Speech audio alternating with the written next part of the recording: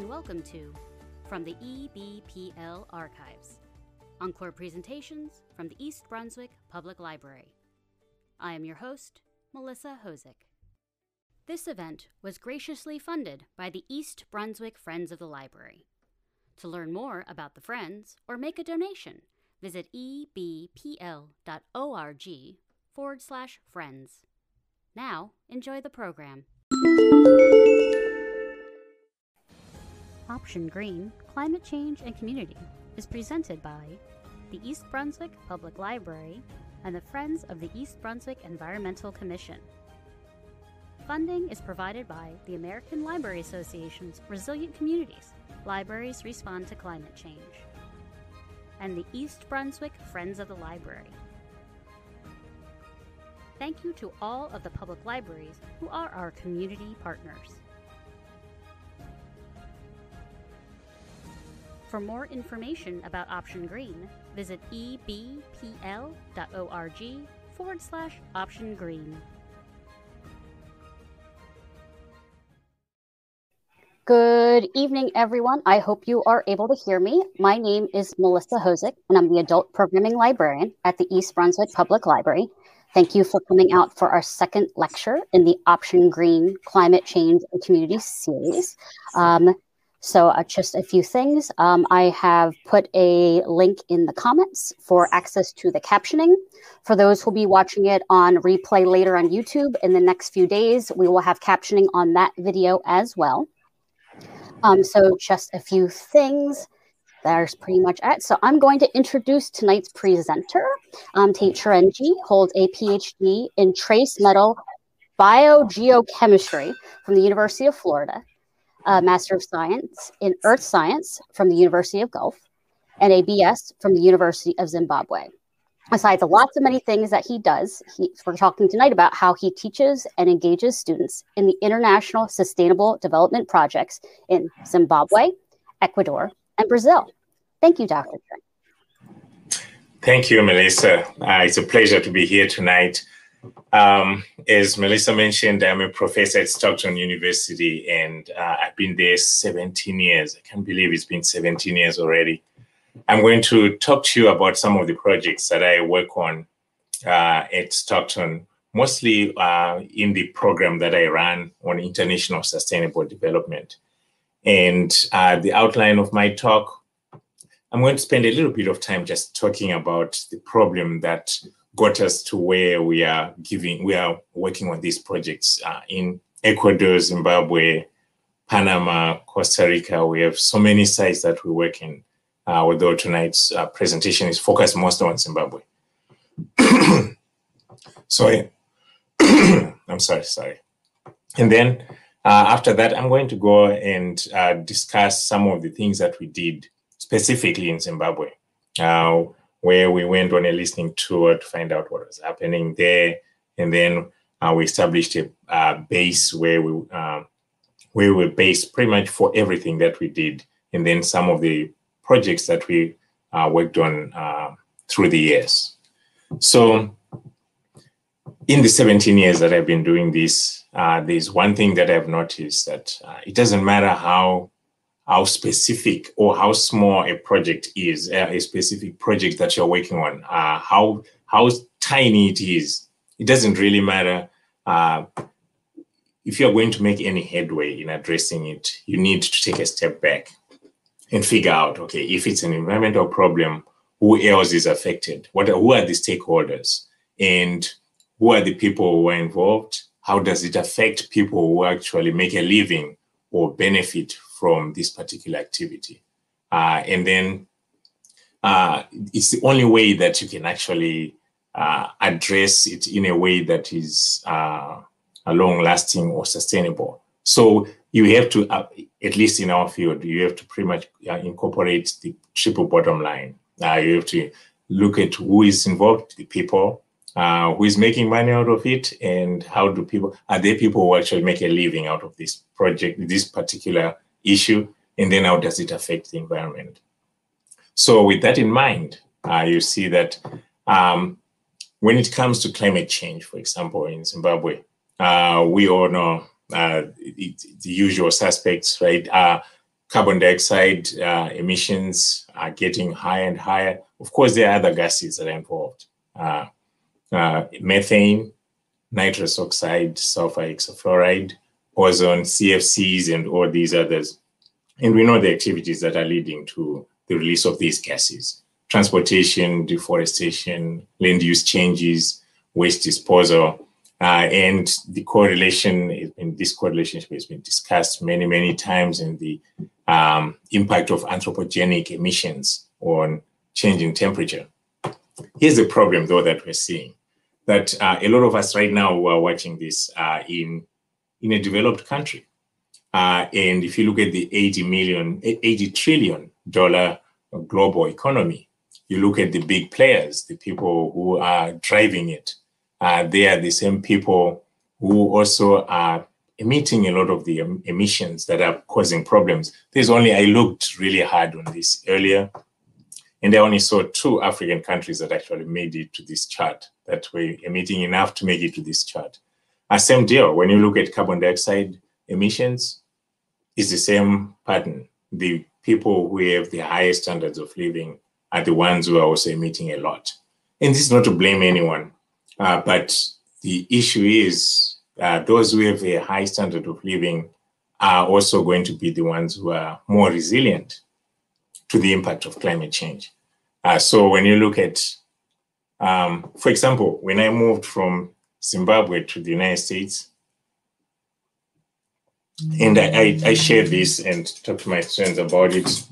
We laugh about this all the time because it's something that that is just, it's not a laughing matter, but when you look at just the impact of my moving from one small country, Zimbabwe, and moving to Canada and then moving to the United States, when I do this as a Zimbabwean, living in a small house with many people, when we go down there to do research, my impact would be about, it would tell me that my footprint is smaller, that if everyone lived like me, we would need about 1 planet to survive. But being here in the United States, and I have to admit, I'm one of those people who would travel more than the average person. And ironically, we are traveling to talk about sustainability, to do sustainability projects. But it's telling me that if everyone lived like me, we would need about 7.5 planets, which means that if we can't keep up this lifestyle, the lifestyle that I'm living is way over what the Earth's systems can support. The situation is a little different when you go to other countries. But in the United States, we can afford. Climate change is being felt here also, but we can afford, because when you look at these changes in sea level and the impacts that are happening with climate change, we can afford actually to bury our heads in the sand, because our systems are built in a resilient way. And that's not to discount, I know many people who are probably in this broadcast were also affected by Hurricane Sandy. But look at how fast, how quickly we recovered from that. And then compare to what happens in third world countries when a storm passes through town. Here, my girlfriend my then girlfriend, who is now my wife, used to live in Margate. And there will be a flood one weekend, and it will be like maybe close to knee deep in water due to a king tide. When you go back a week later, it's like nothing happened. If that happens in a lot of third world countries, it takes years to recover from those things. And it's just amazing when you look at, for example, in Zimbabwe, the projected changes that are going to happen due to climate change. When you look at projected temperature changes from the extreme end to the and the level that you see here at the bottom is if we make drastic changes to reduce emissions. And we know this is not happening. So the chances are it's going to be somewhere along this range here. Same thing with change in precipitation. If you just compare with what has happened in the last 20 or 30 years, and use that as the mean, as the base, and then look at what is the projected change. So the change that's going to happen, which will be a deviation from what you'd expect. You see that as far as temperatures are concerned, temperatures could go up as high as almost 5 degrees by the end of this century, and precipitation is going down. But this doesn't tell the whole story. Because if you look, for example, what's happening right now in New Jersey with snow. If you look at the snow totals for this winter, and you don't consider the fact that we got 3 back-to-back storms that dumped, for some of you, maybe 6 inches, then 8 inches and 20 inches over a period of 1 week. And if you are looking at an average at the end of the season, for example, and you see that New Jersey got maybe 28 inches or 30 inches of snow, if you don't consider that 2/3 of it maybe came over 1 weekend, then you don't have the whole story. And so some of these numbers don't tell that whole story, because what we've been noticing in Zimbabwe is that not only are the totals going down, but sometimes you get the whole season of rainfall within 2 weeks and then nothing. Or you get the rain has patterns and it has its own rhythms that people are adapting to during their, pretty much during their whole lives. They know we plant corn during the last weekend in October, and we're supposed to be harvesting sometime in April or in May, whenever they're going to be harvesting. And they know that there's this first rain that comes, it has a name, and there are rituals associated with this particular rain. And yet, over the last 40 years, these things have been changing so much that it just doesn't make sense. Even those rituals don't make sense anymore. So the changes are just really drastic. So numbers by themselves don't really tell the story unless you look at the pattern throughout the whole season. And if you look at the cost of some of the disasters that have happened over the last century and compared to what's happening, it's kind of scarier, to tell you the truth. Now, these photos that we're looking at are photos that's just from events in the last 3 weeks.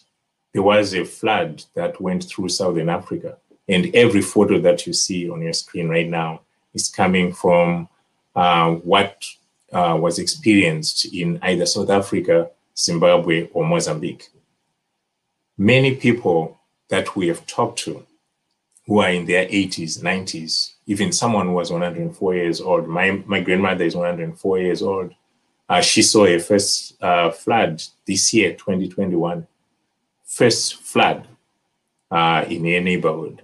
There are a lot of other people in their 90s who have never experienced a flood in their whole life, and they're experiencing it now.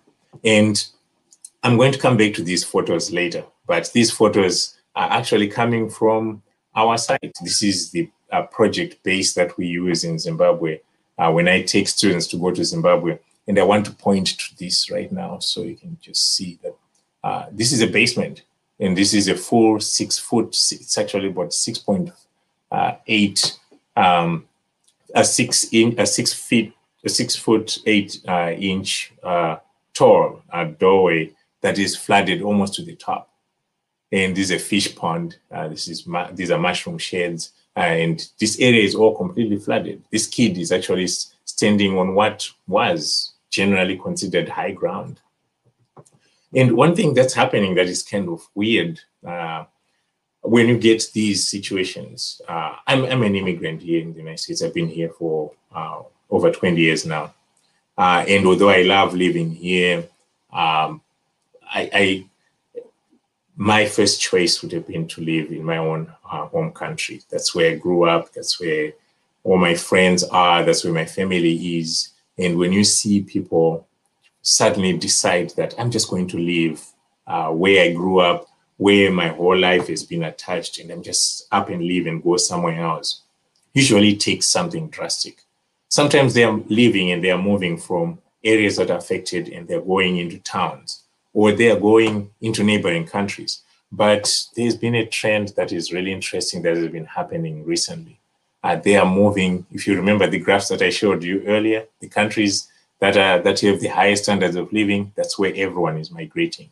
And wherever people are affected, actually, other arrows, the other graphics that show arrows also coming from South America. They're going to the countries that are doing really well. And that's not a long-lasting solution. It's not a sustainable solution. Everyone is not going to be able to move into, and not everyone wants to move just up and live where they grew up and where they've been for the last 40, 60, 70, or even 20 years. There are a lot of other people who are younger who are not, they just don't want to leave. So how do we address this issue? So this, we could try to reduce emissions. Some could argue that that horse has already left the barn. So maybe work on resiliency, try to make the systems that we have in place resilient so that people are not affected as much by climate change. Or we can adapt, right? Adapt to the new normal of climate change, just like we are trying to adapt now to the new normal of COVID. And each one of those approaches is benefits and disadvantages. For us, we want to make sure that people can adapt in Zimbabwe to what they are doing. So before I go into what we are doing in Zimbabwe, I just wanted to show you the background against which we are working on these projects. Usually when we go to a lot of other places, we love to go to Central America and South America because it's closer to us, and the people in those systems have built capacities that can handle students and researchers coming from this part of the world, and they are in a better place, at least for us, to go and work with them. But one of the things that I've noticed over the years also is that a lot of the projects that we are working on, yes, it's something that I'm interested in. It's something that my students are also interested in. But usually it's the people who have money, whether it's a foreign donor who is based in the United States, or if we're in Ecuador, it's the Europeans, whether it's the Belgians or the Germans in the Galapagos Islands. There are very specific things that they want to study there, that they want to promote, and that's where they put the money. And so when the locals have a very specific thing that they're interested in, if no one is willing to put money in it, it's not going to happen. And we see this over and over, whether we're in Brazil, in Amazonia, or whether in the Pantanal, or whether in Ecuador, like I just mentioned, in the Galapagos, or in the Andes, or in Panama. We have a station where we work in Panama called the Batipa station. It's always someone dictating what they are interested in, and that's where you end up working on. So when we went to Zimbabwe, we wanted to try something different. We wanted to just go in and then maybe listen to what the people who are affected by all these changes in climate change, or people who are just, you don't have to argue, you don't have to debate the issue of climate change with folks in rural Zimbabwe, because they have seen that the crops that they grew up growing really every season after season, corn, soybean, groundnuts, some either potatoes or some other crop. Now they know that when they are sowing those seeds in the ground, there's no guarantee on the other side that they're going to get anything. They could pray, they could wish for the best, but it's not happening, and it's becoming, it's getting worse and worse this time. So we wanted to hear, what do they have? What is it that is a challenge to them? So if you are wondering, if you've been wondering up to now, where the hell is in Zimbabwe? Zimbabwe is in Southern Africa. So this is Africa. South Africa is right here. Zimbabwe is a tiny country. Well, it's tiny compared to other countries, but it's about 17 times the size of New Jersey. So it's really big, but its population is less than double that of New Jersey. When you think in terms of the United States, it's about 25 times smaller than the United States.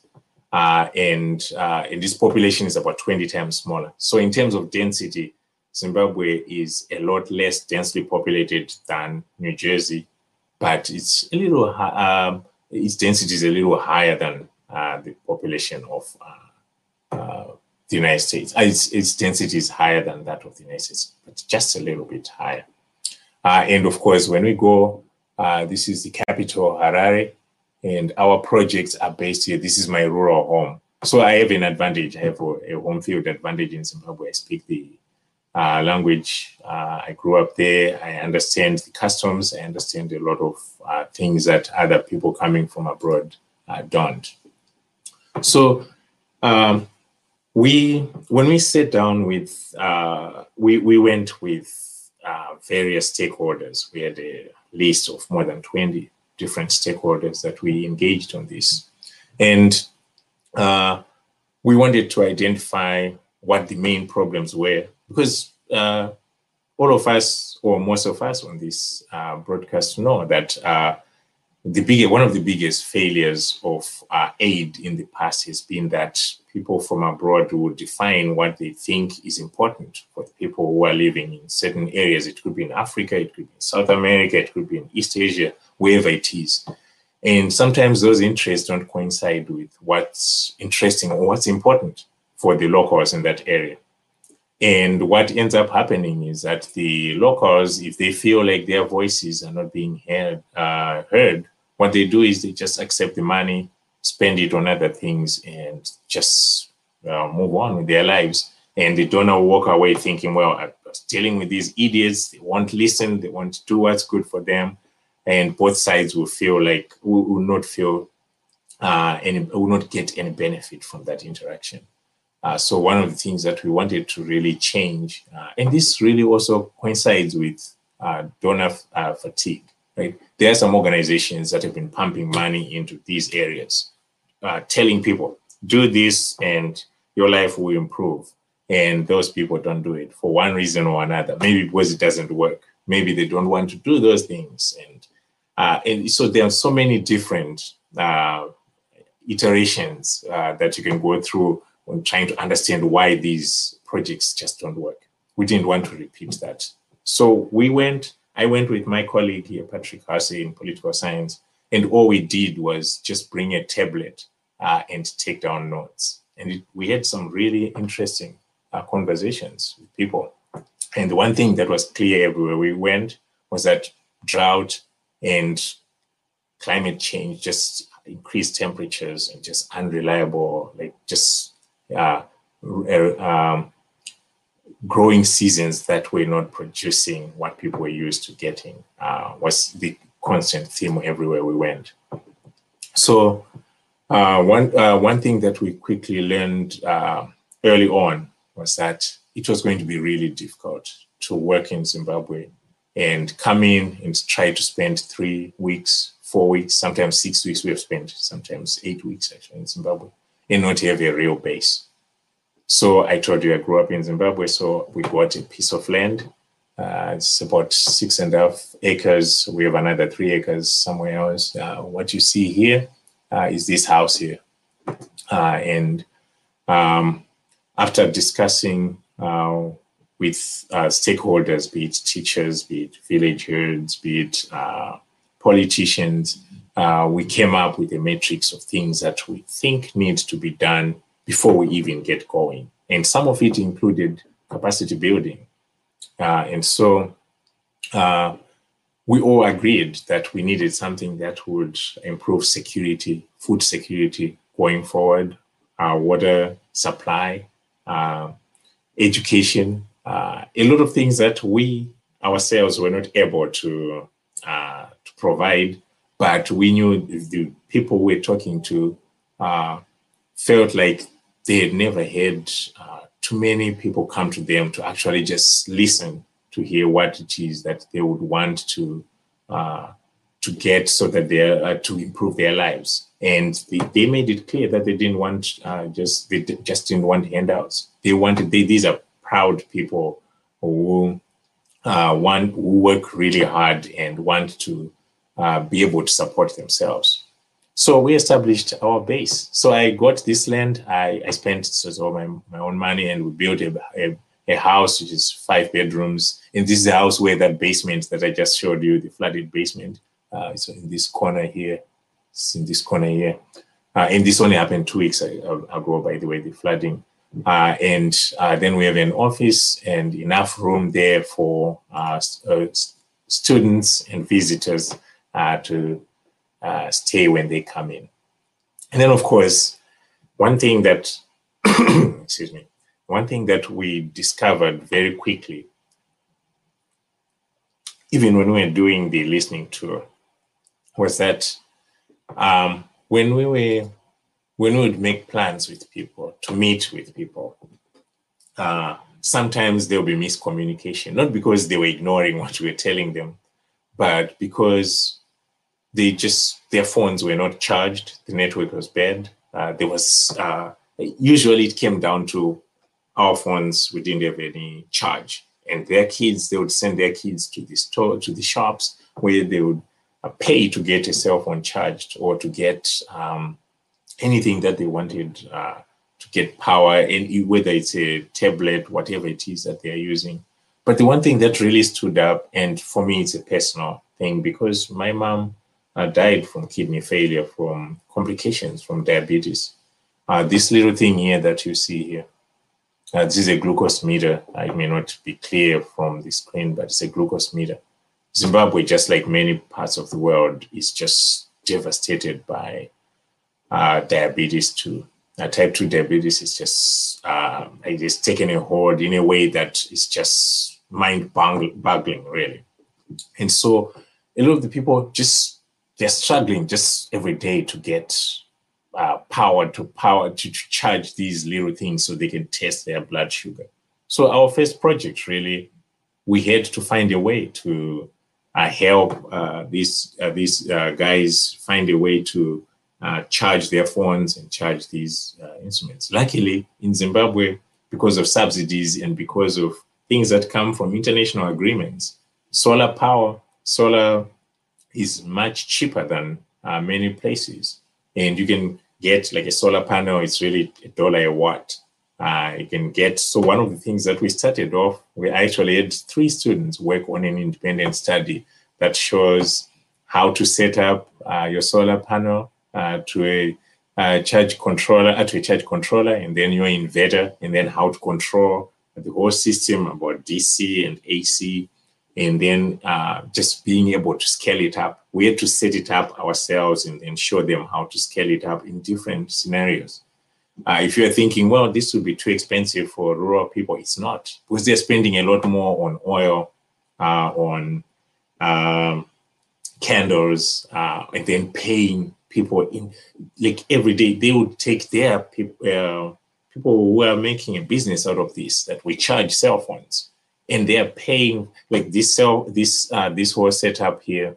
They would pay for this setup 2 times over in a year, really, from the amount of money they are spending to charge their equipment. So, excuse me. So we decided that was the first project that we're going to work on, and we'll show them how it actually benefits them. And people then started adapting it for even small pumps that they would use in wells, reducing the amount of time it would take young girls to go and fetch water from faraway places. And then all these other kids who would be walking miles a day just to get a glucose meter charged. Now he suddenly had a lot of time on their hands. And because this is something that we also needed, remember this is in rural Zimbabwe, we also set up a big system for those who were interested to see how it would work on a much larger scale. And some of my students for water heating set up a system. These are all aluminum cans. And I know there are Stockton students on this broadcast, and they may remember us looking for aluminum cans. These are soda beer cans, and there are 320 of them in this. And it's a fascinating heating unit that can be used to heat spaces in the winter. So some of the students who I went with to Zimbabwe worked on this for solar thermal, but our focus was trying to get as many people as we could to start using photovoltaics. Because Zimbabwe, the nice thing about Zimbabwe, here in New Jersey, in the summer we get 12, if we're lucky, we get 10 or so hours of sunlight, decent solar radiation for solar panels. In Zimbabwe, it's like that all year round. And so you can, in this house, actually, this whole house, which is bigger than the house I'm talking to you from right now is all just supported by solar and nothing else. We heat our water with this.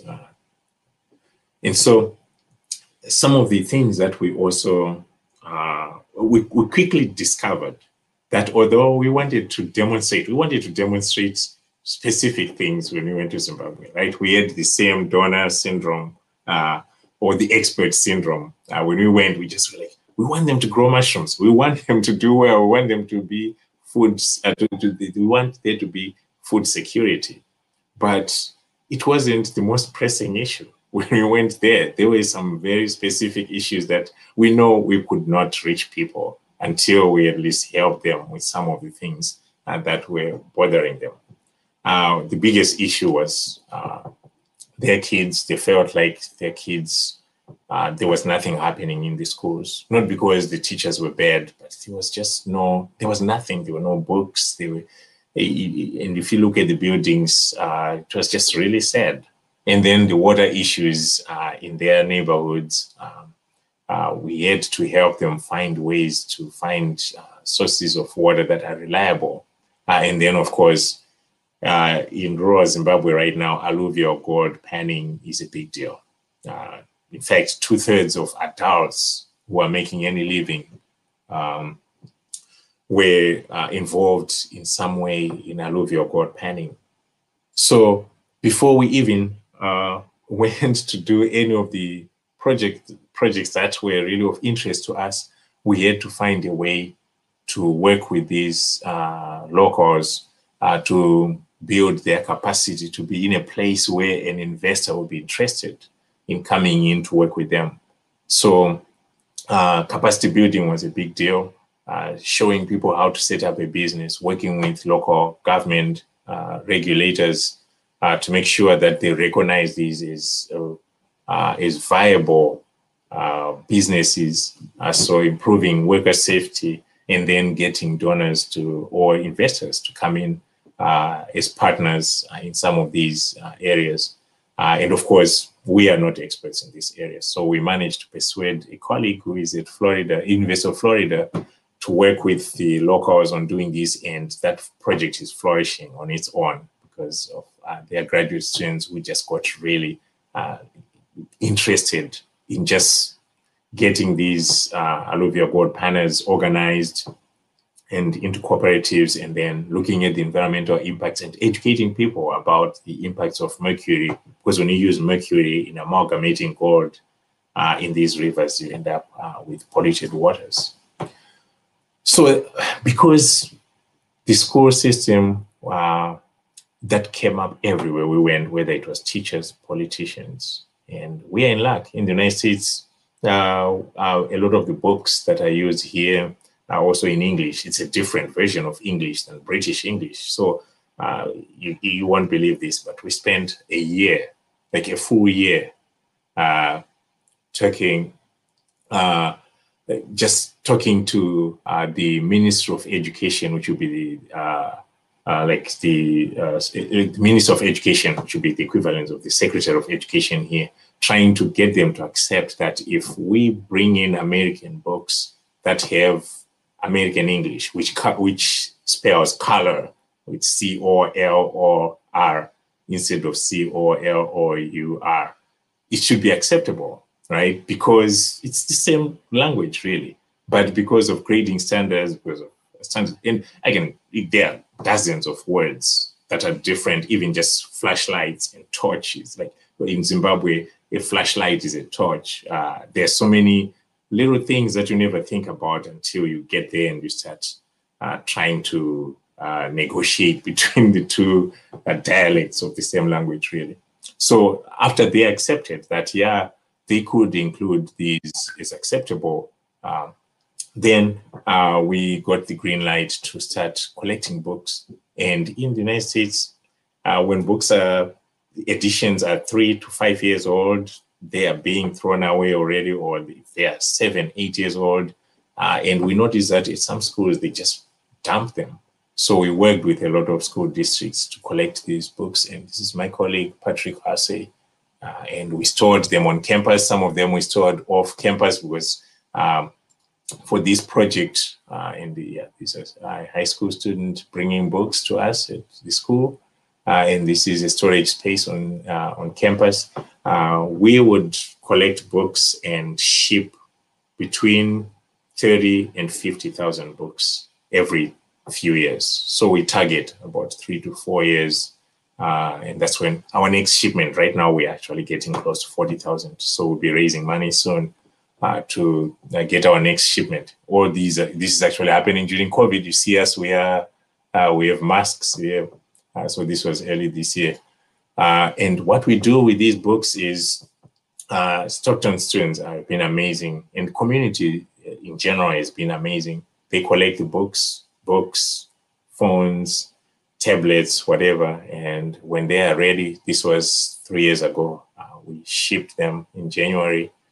And then this is us bidding farewell to our book collection that we've been collecting for years.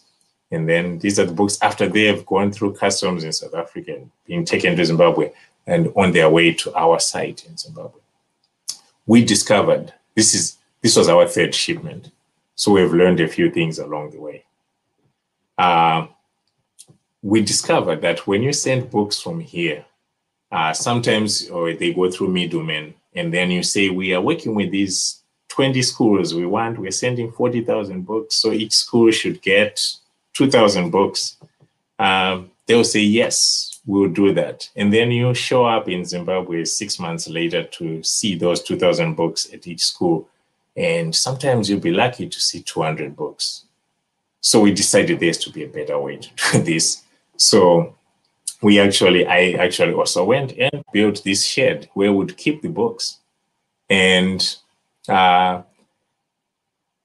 we would do the distribution ourselves. And the advantage of doing this, by the way, is that now we are experiencing exactly the same things that everyone is experiencing. In that house that I showed you earlier, where we would all live, but we have control over who gets the books, and we actually engaged lawyers to sign contracts with, if it's a principal, if it's the deputy principal, that we are giving you 1,000 books.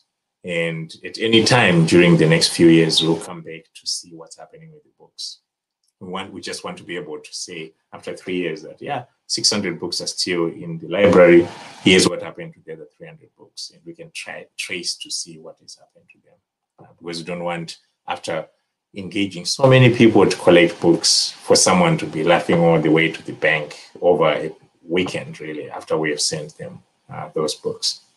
So the other thing that we really like about this location where we are is that we are only like 75 minutes from the airport, the international airport in Harare. And this road here, as long as you can get out of this is right at the house, you can get into a taxi from Zimbabwe, and it costs like $4 to get into the capital, Harare. So in about an hour, you'll be in the capital.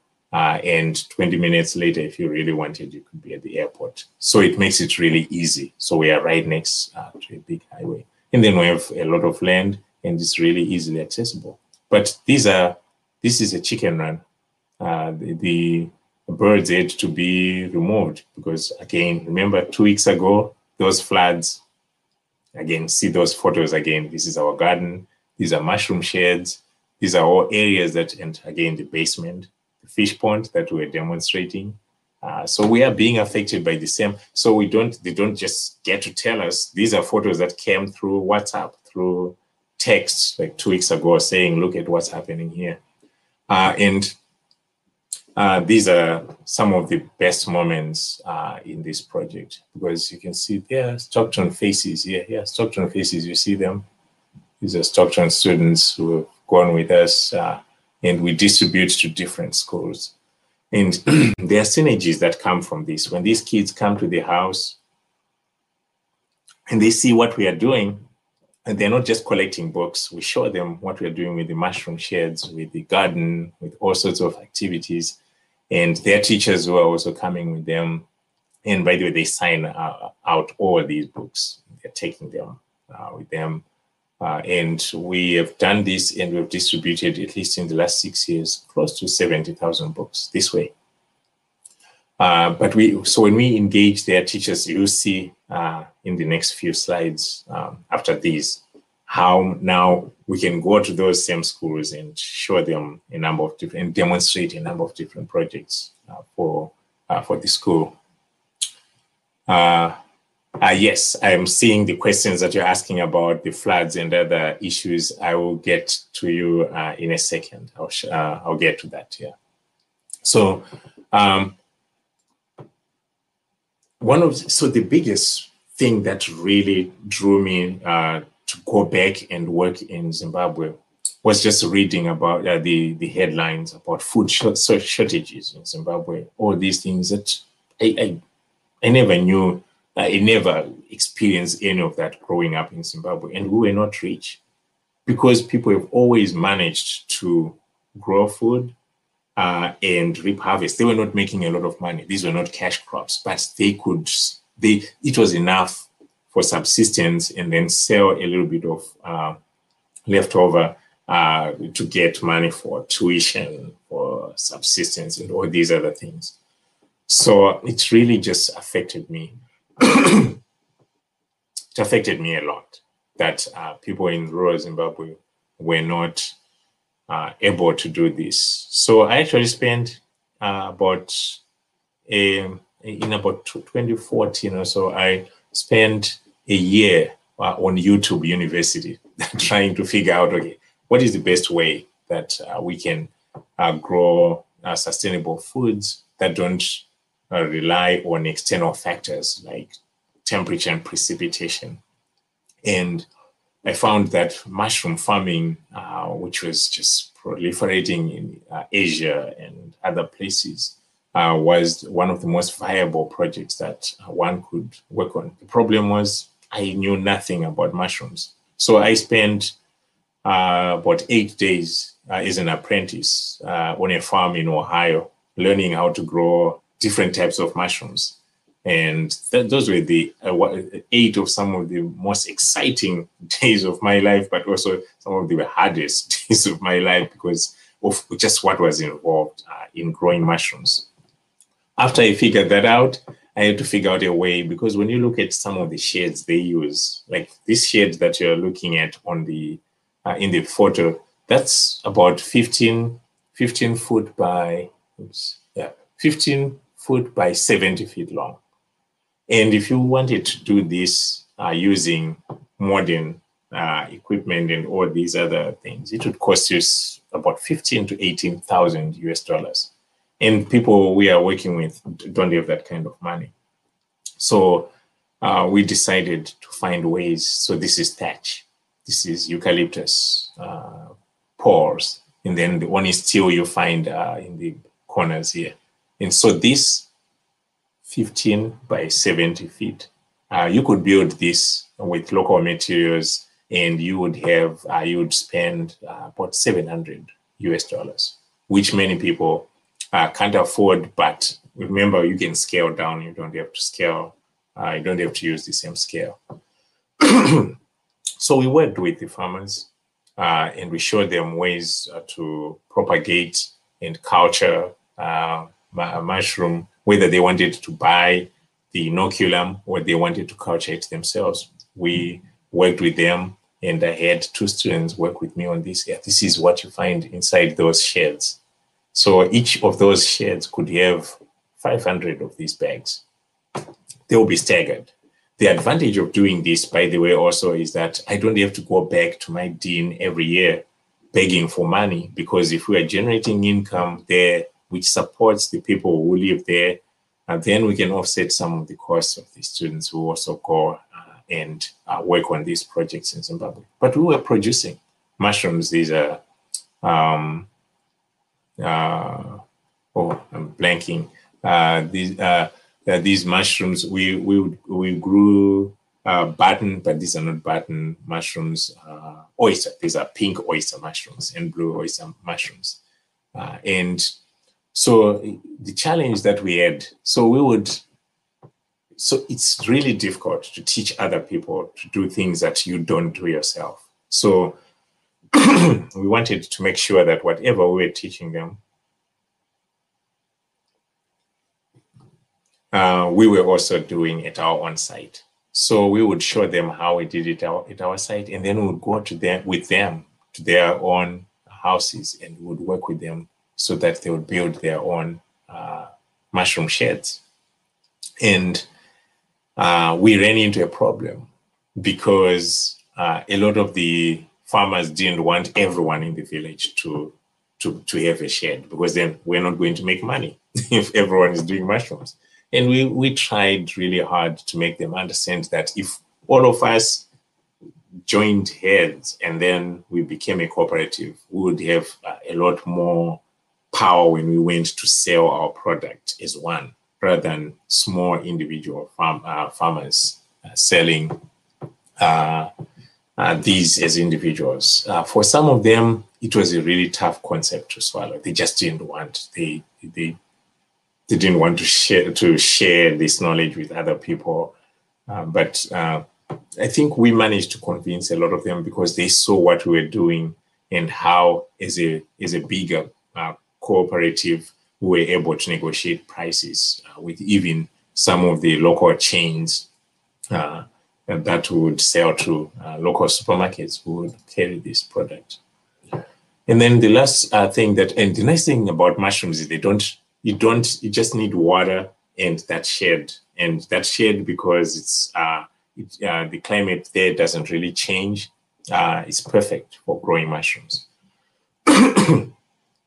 And the last thing that we did was the garden project. And so again, behind the house, we went to work. And this is me and my partner here in Hamilton working on ways. We do this in our backyard, and we are trying to show how to do hydroponics where there's no moving water.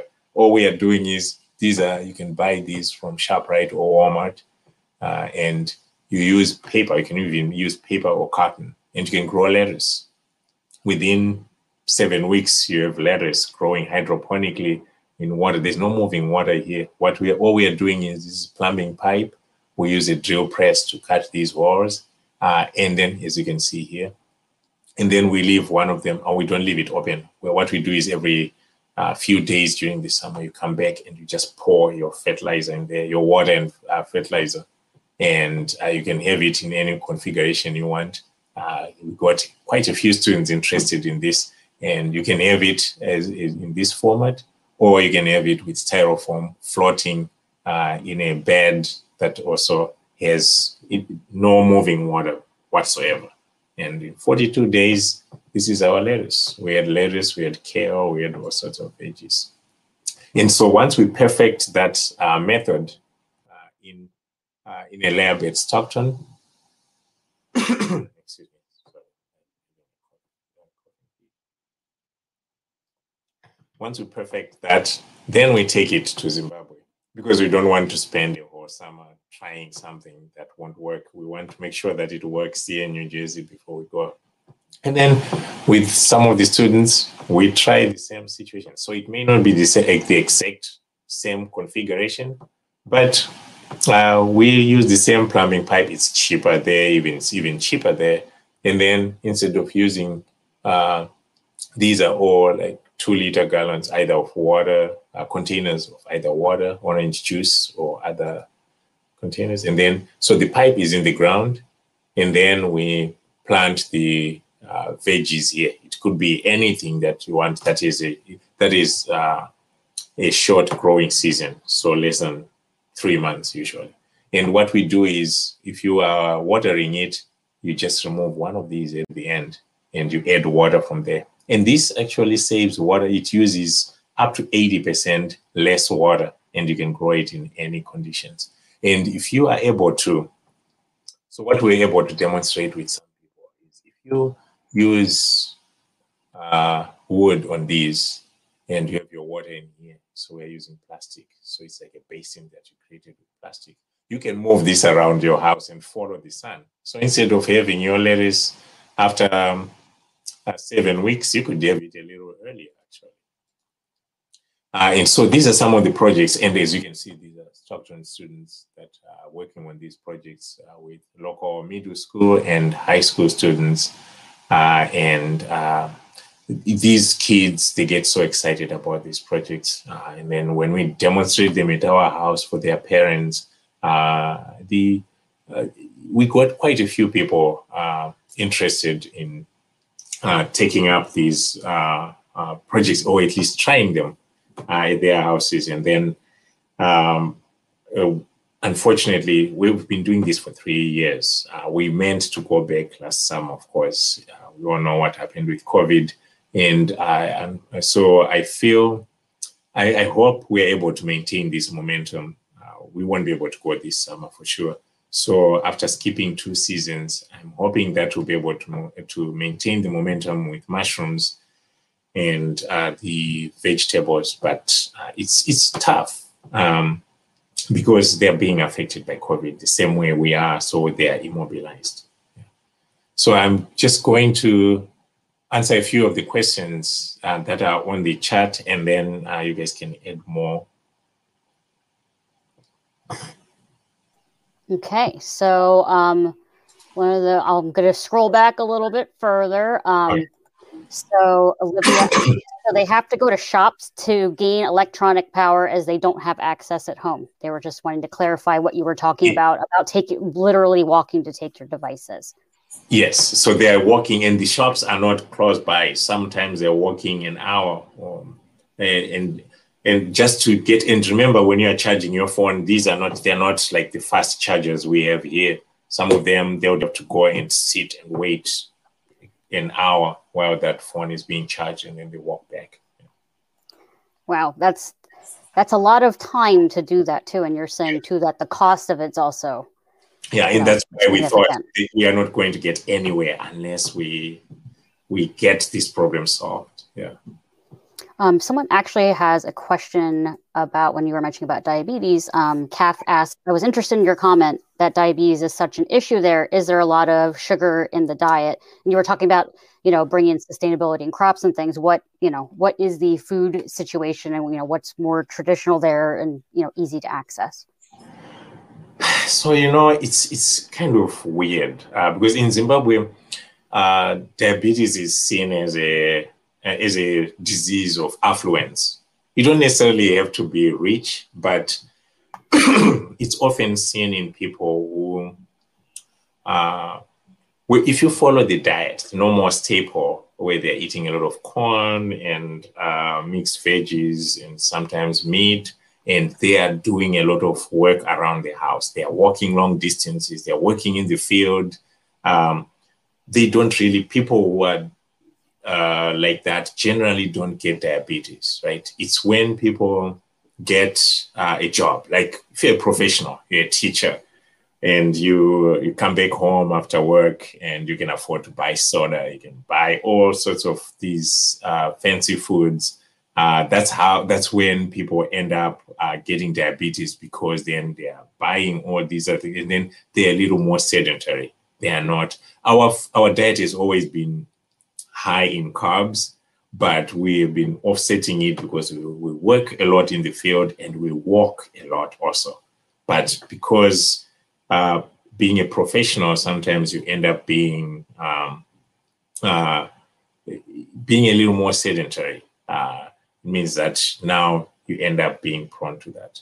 And also just the ease of transportation to go from place to place.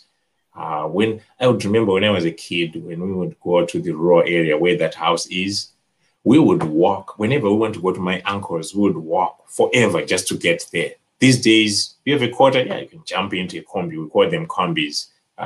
And they're not quite like Uber, but it's more like Uber pools, really. Yeah. Okay, so another question is what you had seen during your presentation.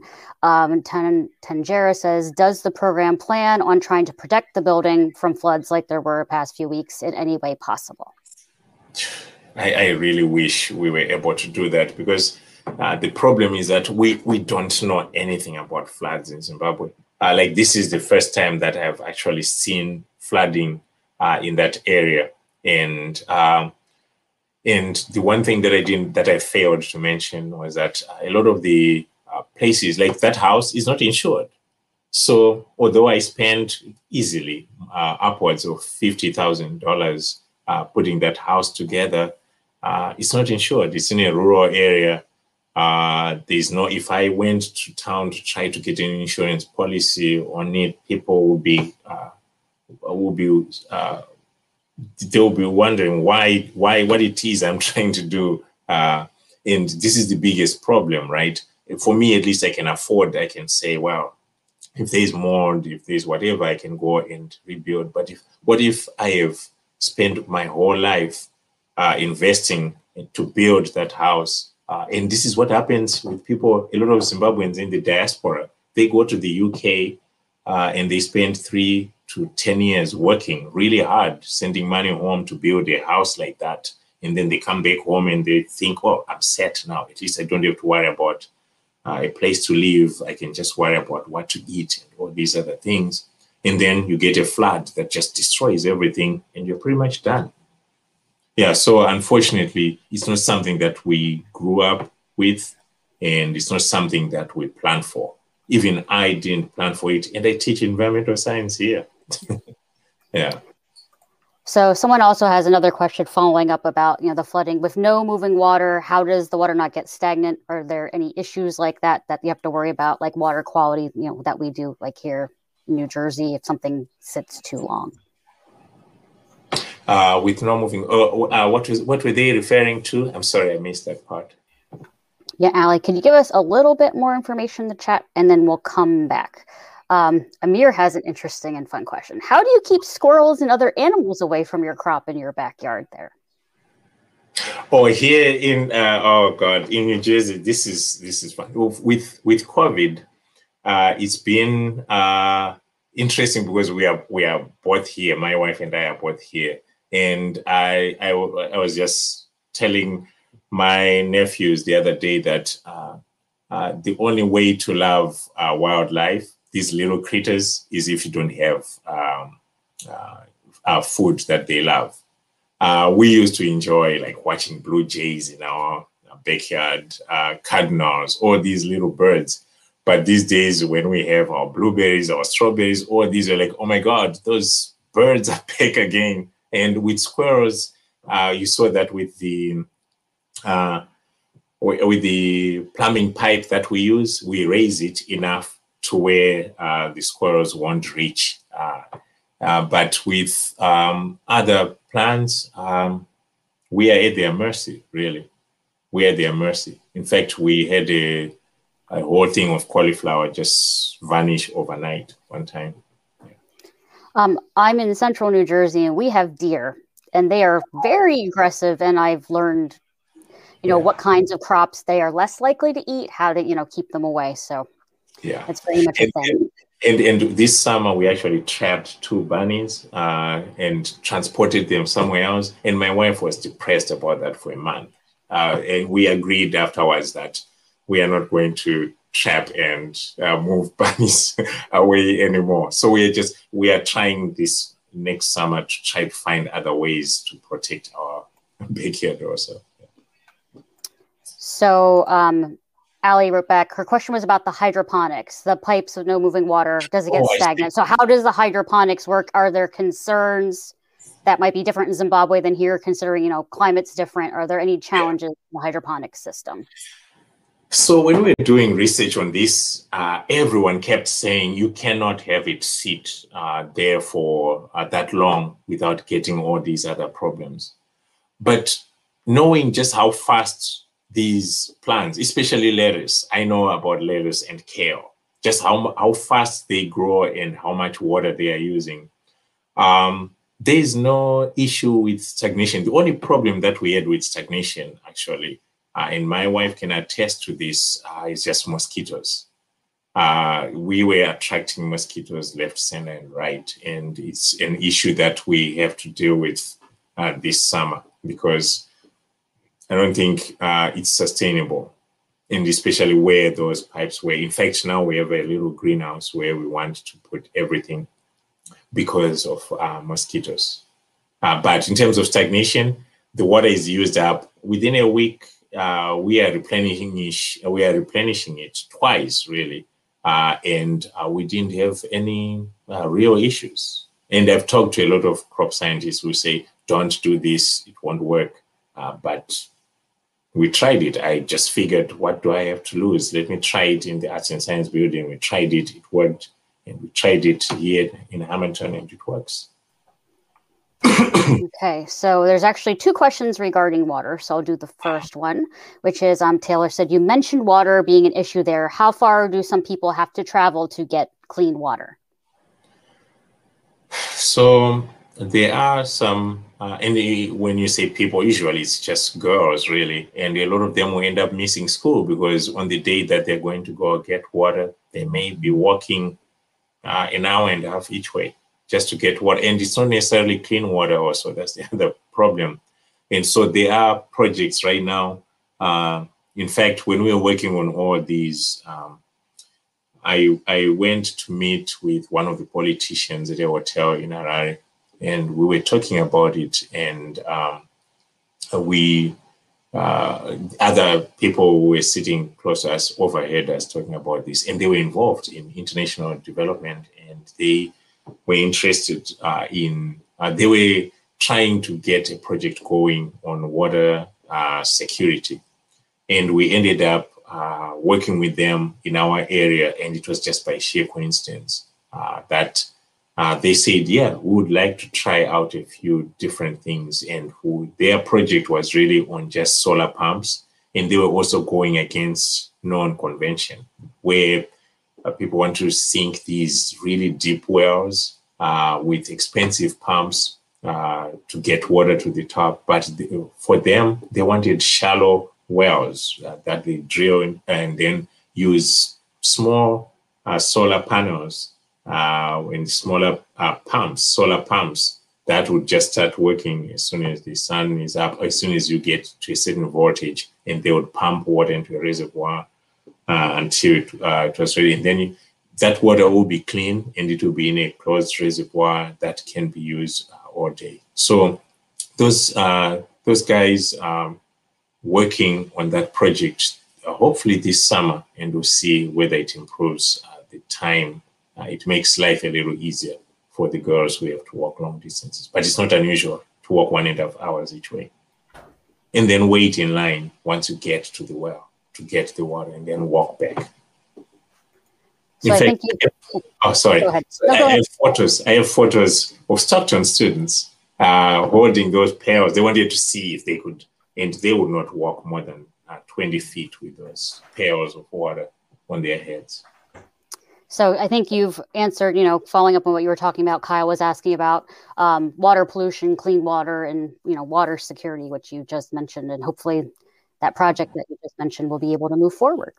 Yeah, and it would be nice if, for example, right now, remember the mining issue. For me, the reason the alluvial gold panning, it was so important was that it pollutes, it releases both mercury and cyanide in surface waters. And sometimes when people are desperate, they would get river water close to their homes. And that's the worst type of water you can ever get, because although the mercury won't kill you immediately, it has significant neurological impacts on you.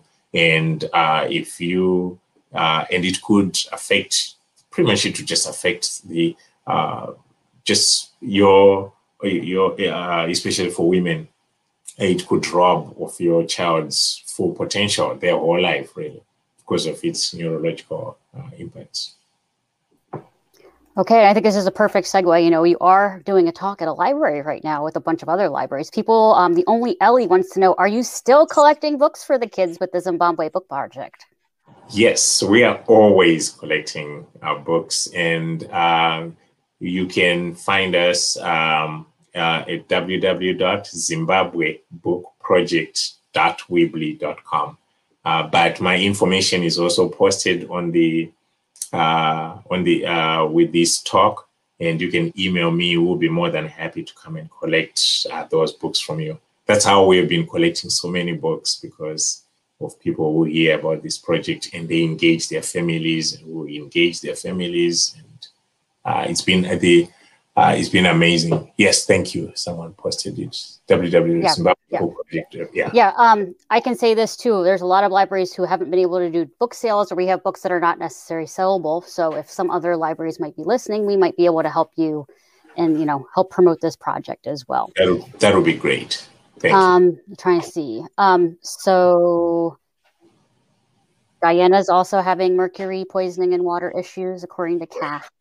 So this is not a new thing. This is an issue that comes in many different communities. Yeah. So I think, Brooke was asking, do you accept textbooks as well? Do you have a list of what you do and do not accept on that website?